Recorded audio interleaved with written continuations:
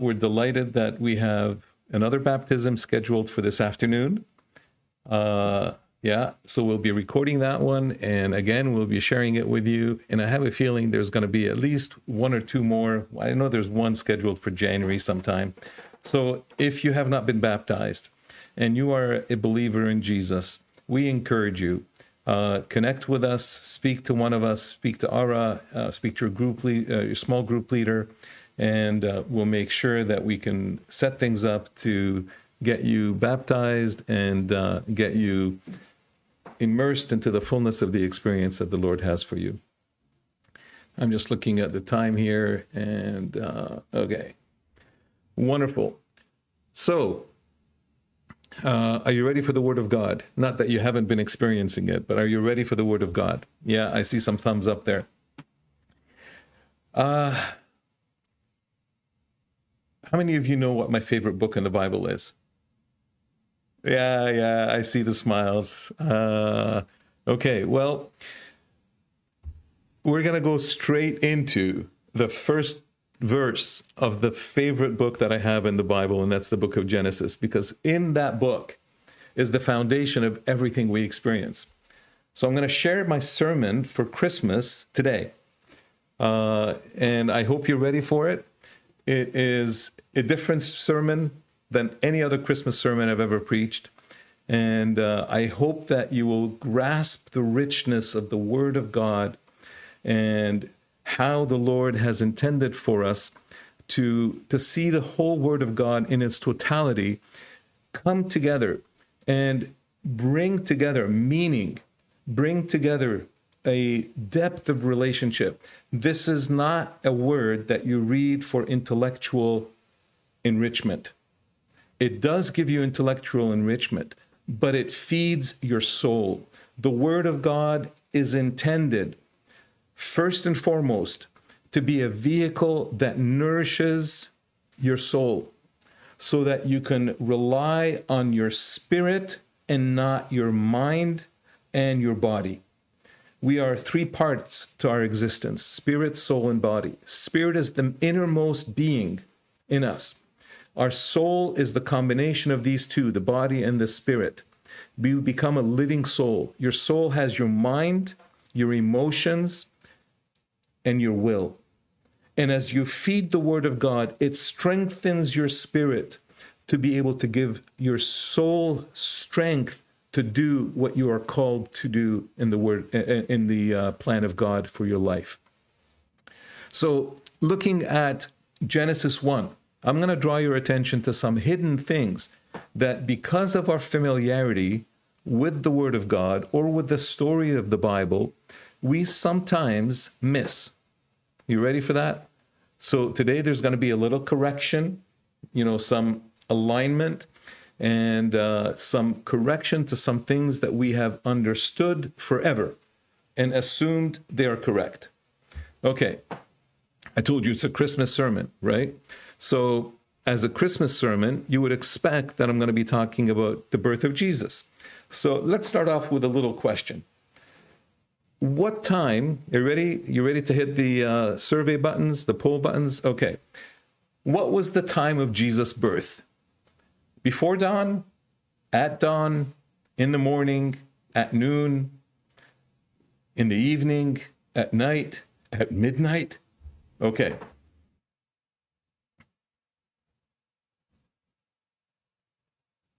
Yeah, I know I have Genesis 1 and you're answering stuff from John 1, Matthew 1, and Matthew 2, and Luke 1, but that's good. Okay. Let's get the answers in real quick. What time of the day was Jesus born? And it's interesting because you're giving the answers all over the map. All right. What time of the day was Jesus born?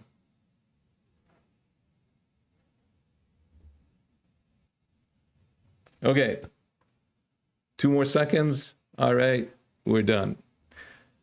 And this is what you guys have said, that he was born before dawn, 10%, 15% at dawn, nobody in the morning, nobody at noon. 10% at noon, 20% in the evening. At night, nobody said he was born at midnight. Okay. Even though we have a Christmas song, upon the midnight clear, right? So, okay, that's good. So we're thinking, what does the Bible say? And not what does our Christmas, Christmas carols teach us. Okay, another question here. Second question about the birth of Jesus. Who visited Jesus the day he was born? Caesar Augustus? King Herod? The people of Bethlehem? The shepherds? The Magi? The shepherds and the Magi? Or nobody?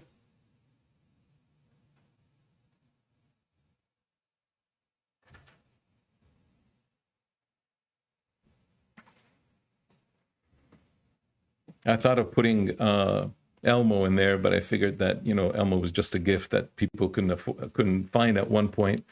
But anyway.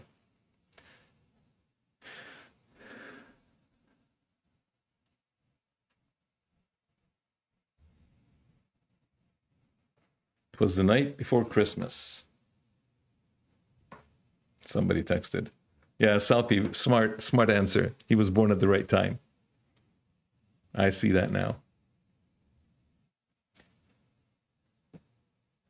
All right. 3 more seconds. 2. Nobody. Yeah, nobody. Unfortunately, I don't know if you heard the news, but our mayor, Mel Lastman, passed away. And now we're looking for a real somebody to replace him. But that's not as a mayor. We already have a good mayor in John Tory. But that's all. All right. Sharing the results. Caesar Augustus, King Herod, people of Bethlehem, shepherds and Magi, shepherds and Magi, and nobody. Was that you, Salpi? Nobody? Really? All right. This is not meant to shame you into thinking that you don't know the history or you don't know the Word of God, but it's meant to challenge us to sort of understand where our theology or our understanding comes from. So we're going to delve sometime into the Word of God today. Not sometime, but we're going to delve into the Word of God and we're going to dissect it. So let's have a look. I'm going to share a bunch of stuff from Genesis. Then I'm going to go to the New Testament. And the reason I'm sharing from Genesis is because I want us to get the reality of the cohesion or the cohesiveness of the Word of God from beginning to end. And from Genesis to Revelation, there's a thread that ties all of the Word of God together so that we recognize that He does something and reveals it to His servants before He fulfills it. Okay? So that's lesson number 1. God is faithful, and what He says becomes law, and what He says becomes fulfilled. Okay, so in the beginning, God created the heavens and the earth was without form and void, and darkness was on the face of the deep, and the Spirit of God was hovering upon the waters, on the face of the waters. You ready for this next verse? I think we all know this verse by heart. And then God said, "Let there be light." So, quiz. When was the light, not when, through what circumstance was the light created? The answer is in the middle of darkness. In the middle of the darkness that covered the earth, God spoke light into being. That's a principle. And God said, and saw the light, and the light was good. So God divided the light from the darkness. God called the light day, and the darkness He called night. So the evening and the morning, the first day. So we can say that God actually made it look good. So God made 2 great lights. The greater light to rule the day, and the lesser light to rule the night. He also made stars. God never leaves darkness without light in the middle of it. Since the point of creation of light, in the darkest of darks, God always put a light. Stars are there. The lesser light, the moon, is there to rule the night so that darkness doesn't rule it. in the middle of darkness, in the middle of whatever circumstance you may be going through in your life, where you feel that you're walking through the shadow of the valley of death, or the valley of the shadow of death, which is dark. So in the middle of your own darkest hour, in the middle of the darkest night of your soul, in the middle of life circumstances that are dark all around you, in Genesis, we see the principle that God put into action, that in the middle of darkness, He's always kept the light on. It's important to know that. It's important to know that and to lean on that when you're going through your darkest moments. God set them in the firmament of the heavens to give light on the earth and to rule over the day and rule over the night. Light rules over day and night. The light that God puts in your life is there so that it rules over your circumstances in the daytime when you are in the glory and the presence of God, and in the nighttime when you feel that you have been distanced or separated from the light of God and you are in the shadows. God divided light from darkness. They're divided. There is a divide between light and darkness. There is a divide between the things of light and the things of darkness. There is a divide that God put between the light that is Him, and His word tells us that He is light, and in Him there is no darkness at all, and the darkness that lurks upon the earth because of the enemy of God, Satan, who's trying to steal, kill, and destroy. He will always be there until the end when He's judged. But in the daytime and in the nighttime when we're walking on this earth, know that God is active in the middle of the darkness. He never slumbers nor sleeps. He who watches over Israel, He who watches over you and me, never slumbers nor sleeps. This is the Christmas message, huh? We'll get to that. As a matter of fact, the Word of God tells us in Psalm 91, and we've said this psalm and we've read this psalm and we have focused on this psalm a lot during COVID. It's not a long psalm, but I'm going to invest the time in this sermon to spend time reading the verses together because I want you to catch the heart of what the Word of God is speaking to us here. He who dwells in the secret place, and I put a picture of a cave because it's a secret place that is usually separate from the rest of the people. It's probably a time when you're going through darkness. It's probably a time when you're confused about which way to go. It's a time where you're not sure if God is even listening to your prayers. But if you dwell in the secret place of the Most High, you will abide under the shadow, darkness of the Almighty. By the way, when you were being formed in your womb, was that in the light or in the darkness? Not in your womb, in your mother's womb. When you were being formed in your mother's womb, you were in the middle of darkness. And God is always at work in the light and in the darkness. In the darkness is where He knit you. In the darkness, in the shadow of His might, He knit you. And in that secret place, I will say to the Lord, He is my refuge and my fortress, my God, in Him I will trust. Underline that if you have it in your Bible. If you haven't got it, if you open up your app, highlight it in bright colors so that you can always remember it. Surely He shall deliver you from the snare of the fowler. There's a snare, there's a trap that lays ahead of you. From the perilous pestilence, and we've used that verse to stand firm on God's promises in the midst of COVID. He shall cover you with His feathers. He'll put feathers over you. And you know what? In this a cold winter of Canada, if you have a feather coat, you remain warm. You remain protected from the elements. It covers you up. In Canada, not Canada Goose the brand, but the Canada geese feathers are known to be the best protection, second only to God's feathers, who will protect you. He shall cover you with His feathers, and under His wing you shall take refuge. His truth shall be your shield and your buckler. It will shield you, his truth, but you have to know his truth. You have to come to the place that you eat the word of God so that it becomes truth in you, to become alive in you. You shall not be afraid by the terror of what? By night. And in the middle of the night, when it's darkest, we get afraid. I remember one time I had Luke with me, Remy's son, my nephew, Luke. And at that point, I was at the office, at the print shop, and I asked Luke to go into the room in the back to get something, and it was dark. The lights were not on, even though there was a window that had some light through it from the office in front of it. It was a window between the offices. And he was afraid. And as he was walking, he was very hesitant to go into the room. So I said to him, Luke, come here. I want to show you something. I took a flashlight. I turned the lights off. Before I turned the lights off, I let him look at my pupils. I said, look at my pupil. Are they big or small? He goes, they're small. I said, okay, now I'm going to turn the light off. And I brought the flashlight close to my face, but not quite. And he noticed that my pupils were dilated.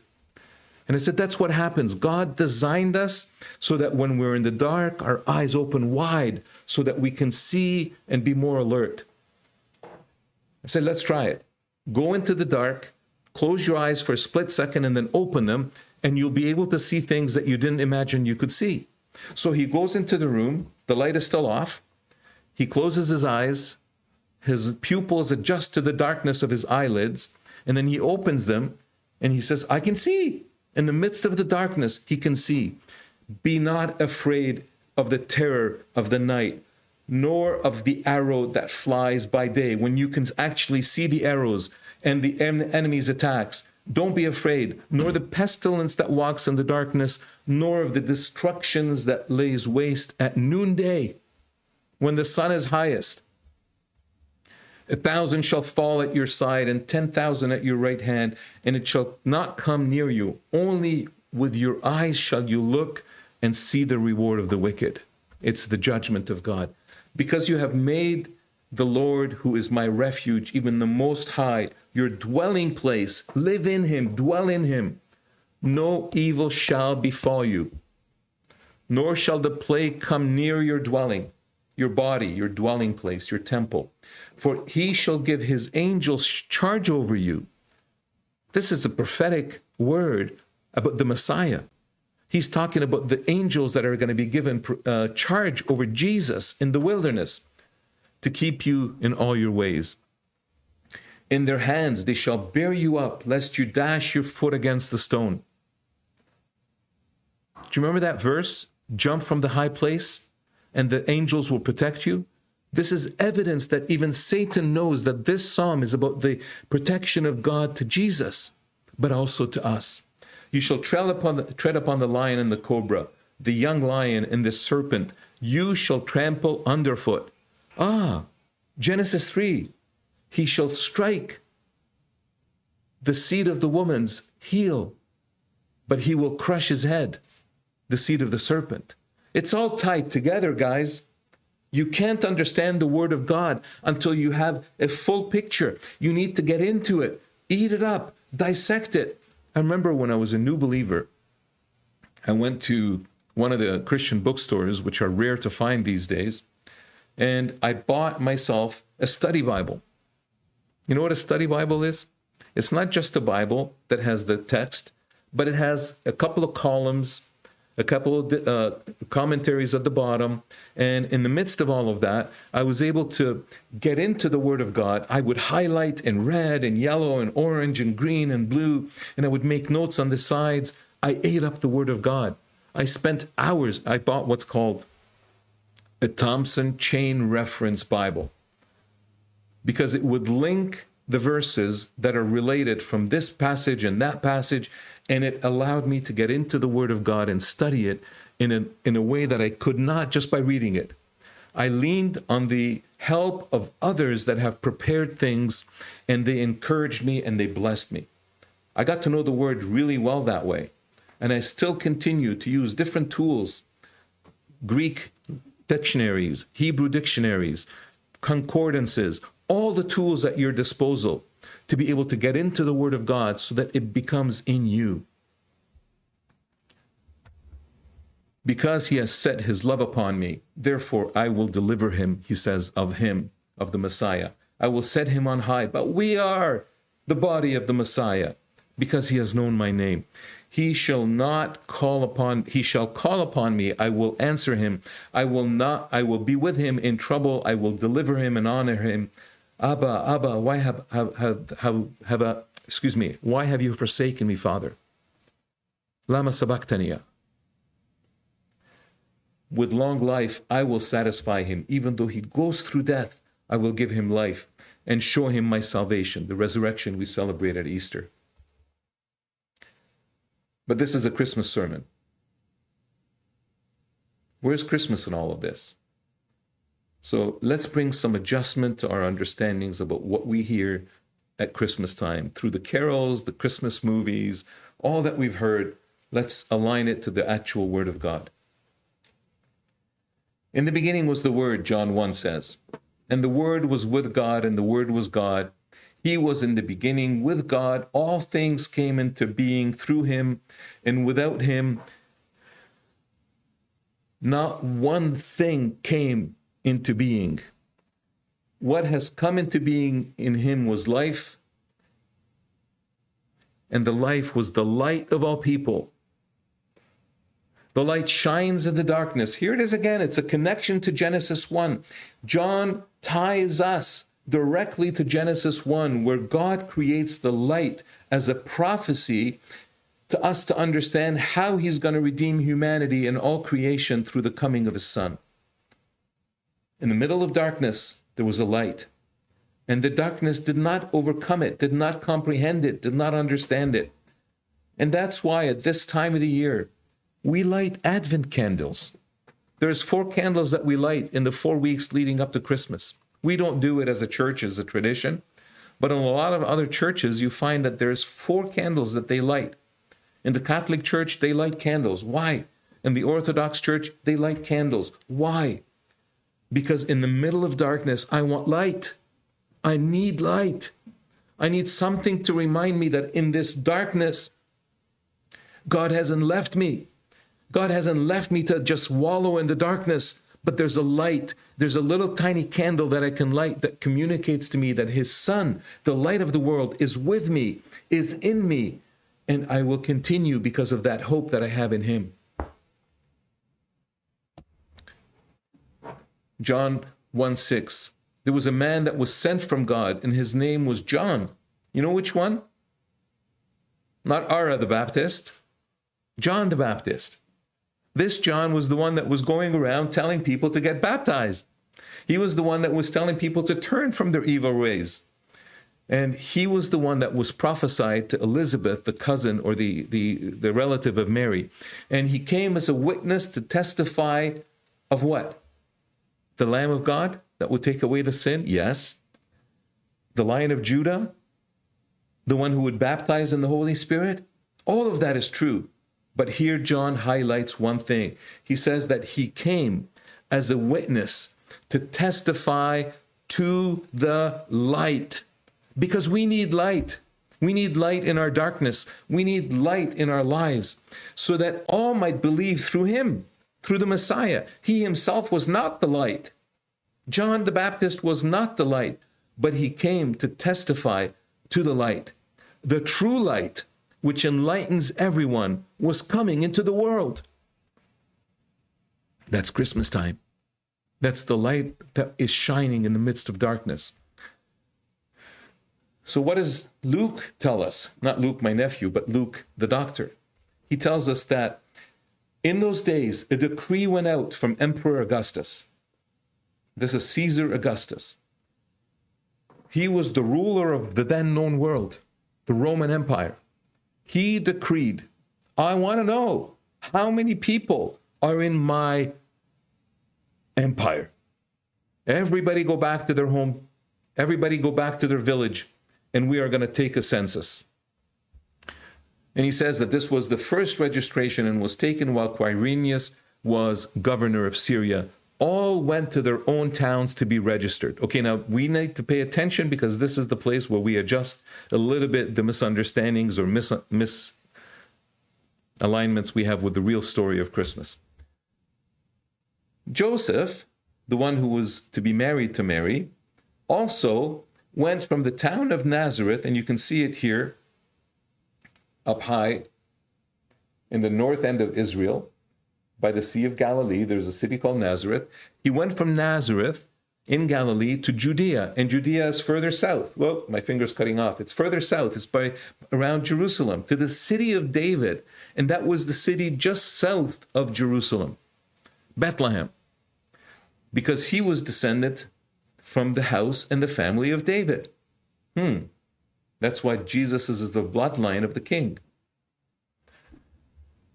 Joseph also, and he went to be registered with Mary, to whom he was engaged and who was expecting a child.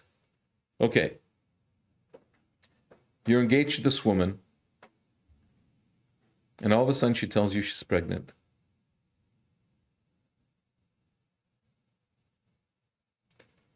You do the math.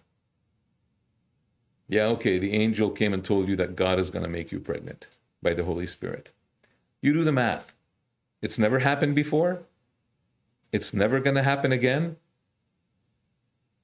As much as you love Mary and you believe her, it's kind of wonky. It's kind of weird. Right? So what does God do?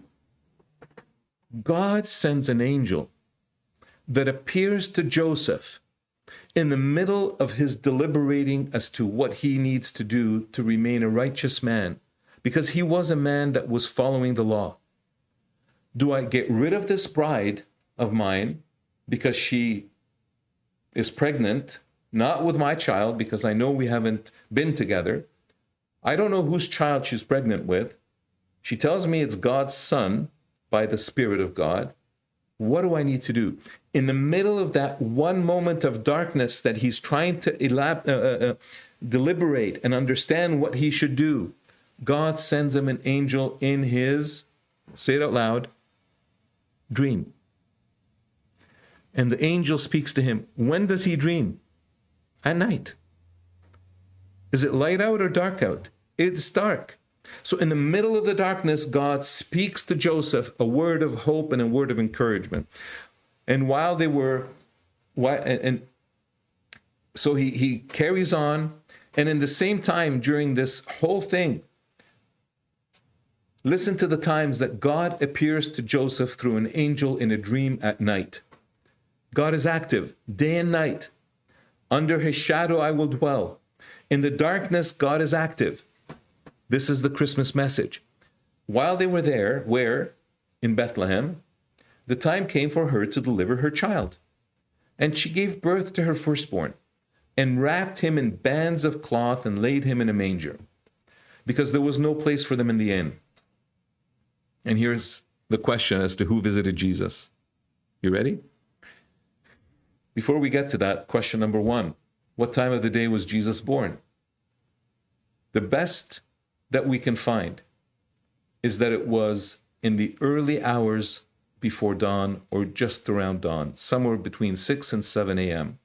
And that's based on a lot of interpretation. There's nothing in the scripture that can tell us that specifically, but it's something that through, understanding the times and the different things that were going on, that was a trick question. The answer to that is we really don't know. But the second question, who visited Jesus the day he was born?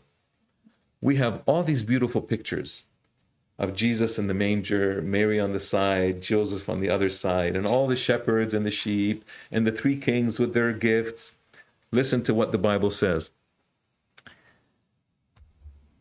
In that region, there were shepherds living in the fields, keeping watch over their flock by night.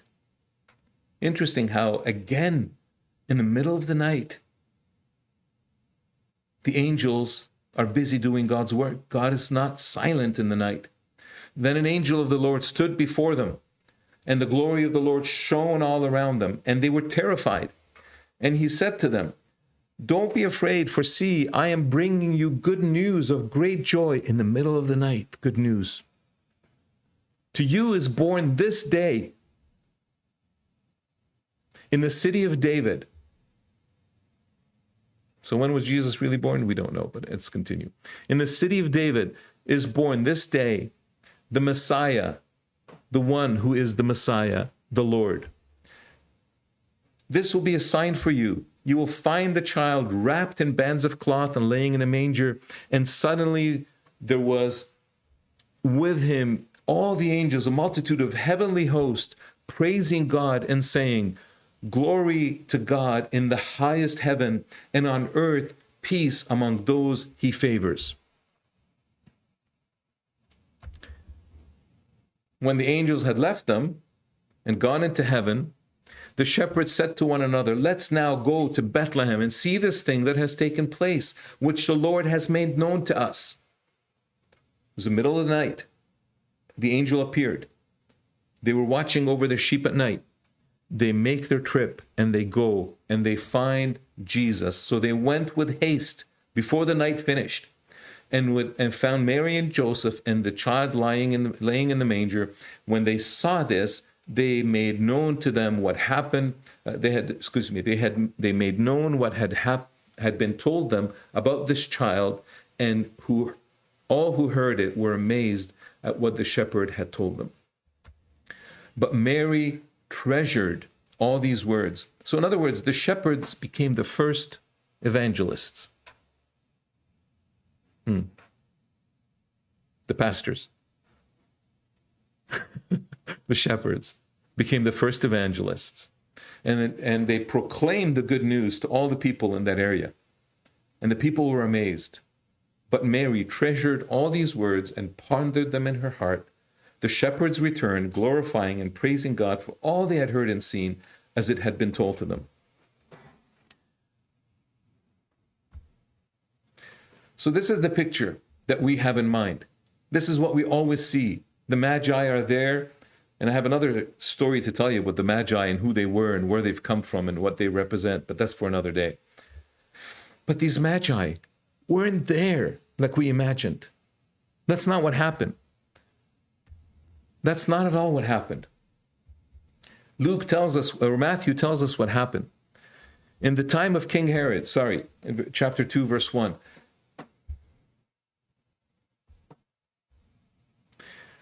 In the time of King Herod, after Jesus was born, not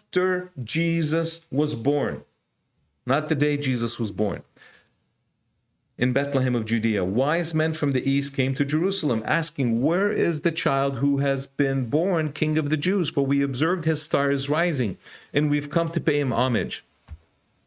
When the King Herod heard this, he was frightened, and all Jerusalem with him.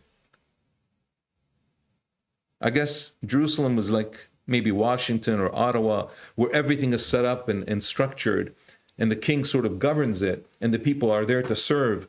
But now there's going to be a new king, and they have no idea what this king is going to do, and replacing the corruption or the whatever. I don't want to get into all of that. But they were all afraid. So he brought together the chief priests and the scribes of the people, and he inquired of them where the Messiah would be born. And they said to him, "In Bethlehem of Judea. For so it has been written by the prophets, and you, Bethlehem, in the land of Judea, are by no means least among the rulers of Judah. For from you shall come a ruler who is shepherd to all my people Israel." Then Herod brought back the Magi, the wise men, and learned from them the exact time when the star had appeared. In other words, it wasn't that day, because they had come from a far place in the east. So this journey might have taken him a few weeks or months and probably a couple of years. So they came to Jesus not the night that he was born, but they came months and months after. So Herod sends them to Bethlehem. He says, "Go and search diligently for the child. And when you found him, bring me word, so I too may go and pay him homage. I want to go worship him." And when they had heard the king set these things out, they set out, and there ahead of them went the star that they had seen at its rising, until it stopped over the place where the child was. When they saw the star had stopped, they were overwhelmed with joy. Now,